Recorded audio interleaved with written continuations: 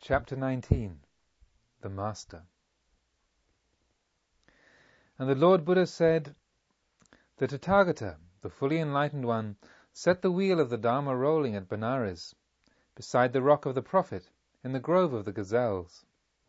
And it can neither be stopped by monk nor Brahmin, neither by God nor demon, nor by anyone else in this world."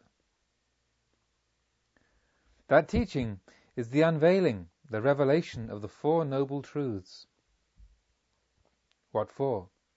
The noble truth of suffering, the noble truth of the origin of suffering, the noble truth of the cessation of suffering, the noble truth of the path which leads to the cessation of suffering. But what, brother, is the noble truth of suffering? Birth is suffering, aging is suffering, sickness is suffering, death is suffering. Sorrow, lamentation, pain, grief, and despair are all suffering. To be separated from the loved is suffering.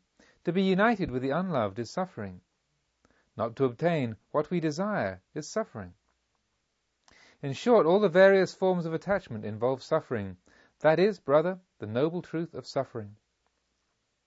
But what, brother, is the noble truth of the origin of suffering?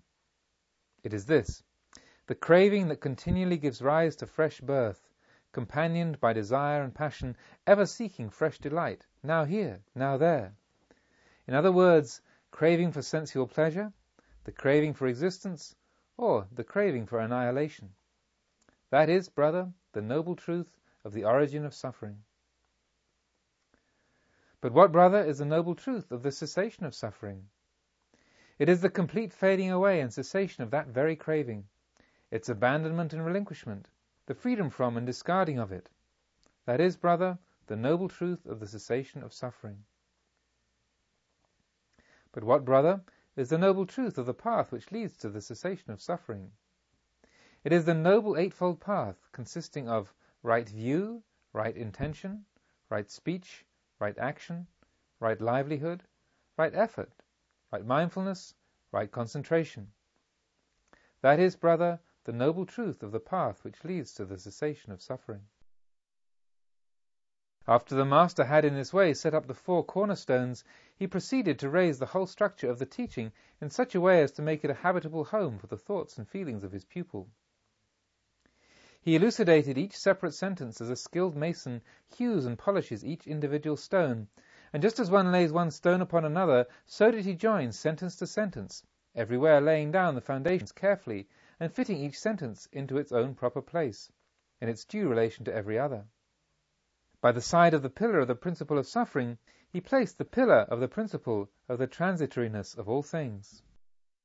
And as an entablature joining the two, while supported by and overarching them, he added the weighty principle of the selflessness of phenomena. Through this mighty portal he ascended, leading his pupil circumspectly, step by step, several times up and down the well-built stair of the fundamental law of conditionality, dependent origination, everywhere establishing and perfecting. And just as an able builder, when erecting some magnificent structure, adds pieces of statuary at suitable points, and in such a way that they serve not only as ornaments, but also as bearers of supports, so too the Master at times introduced an amusing or ingenious analogy, conscious that by such a method the veiled meaning of many a profound utterance can become clear. Finally, however, he summed the whole up, and at the same time, as it were, covered the structure over by placing upon it a resplendent, far-seen dome in the words, "By attachment to existence, friend, one comes into existence. Lacking such attachment, one comes into existence no more." And in the seeker who is nowhere held fast by such attachments, there grows, amid the unclouded cheerfulness of inner peace, this realization: my deliverance is unassailable. This is the last birth of all. Now there will be no more coming into any state of being. The one who has come thus far awakens to the highest wisdom, and this, friend, is the highest, holiest wisdom: to know that all suffering is ended. One who has found this has found a freedom which stands true and inviolable, for that which is deceptive and fleeting is false, my friend, and that which has an undeceptive nature is the supreme noble truth, that is to say, nirvana.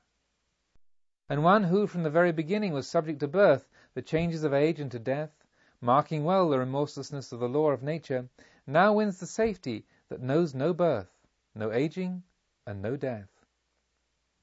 One who is subject to sickness and corruption thus reaches the assurance that knows no change, that is pure and holy. Such a one knows, with absolute certainty, birth is destroyed. The knowledge of freedom is clear. The holy life has been fulfilled. What had to be done has been done. There is no more of this to come. The world has been utterly transcended. Such ones, my friend, are called finishers, because they have finished and made an end of all suffering. Such ones, my friend, are called obliterators, because they have obliterated the delusion of I and mine. Such ones, my friend, are called weeders, because they have weeded out the plant of life by the roots, so that no new life can ever germinate again. So long as they are in the body, such ones are seen by gods and humans. But when the body is dissolved in death, they are no longer seen by anyone at all. And neither does Mother Nature, the all-seeing, see them any longer. Such ones have indeed blinded the eye of Mara, escaped from the evil one, the lord of illusion in the sensory world. Crossing the stream of existence, they have reached the island, the only one that lies beyond aging and death, Nirvana.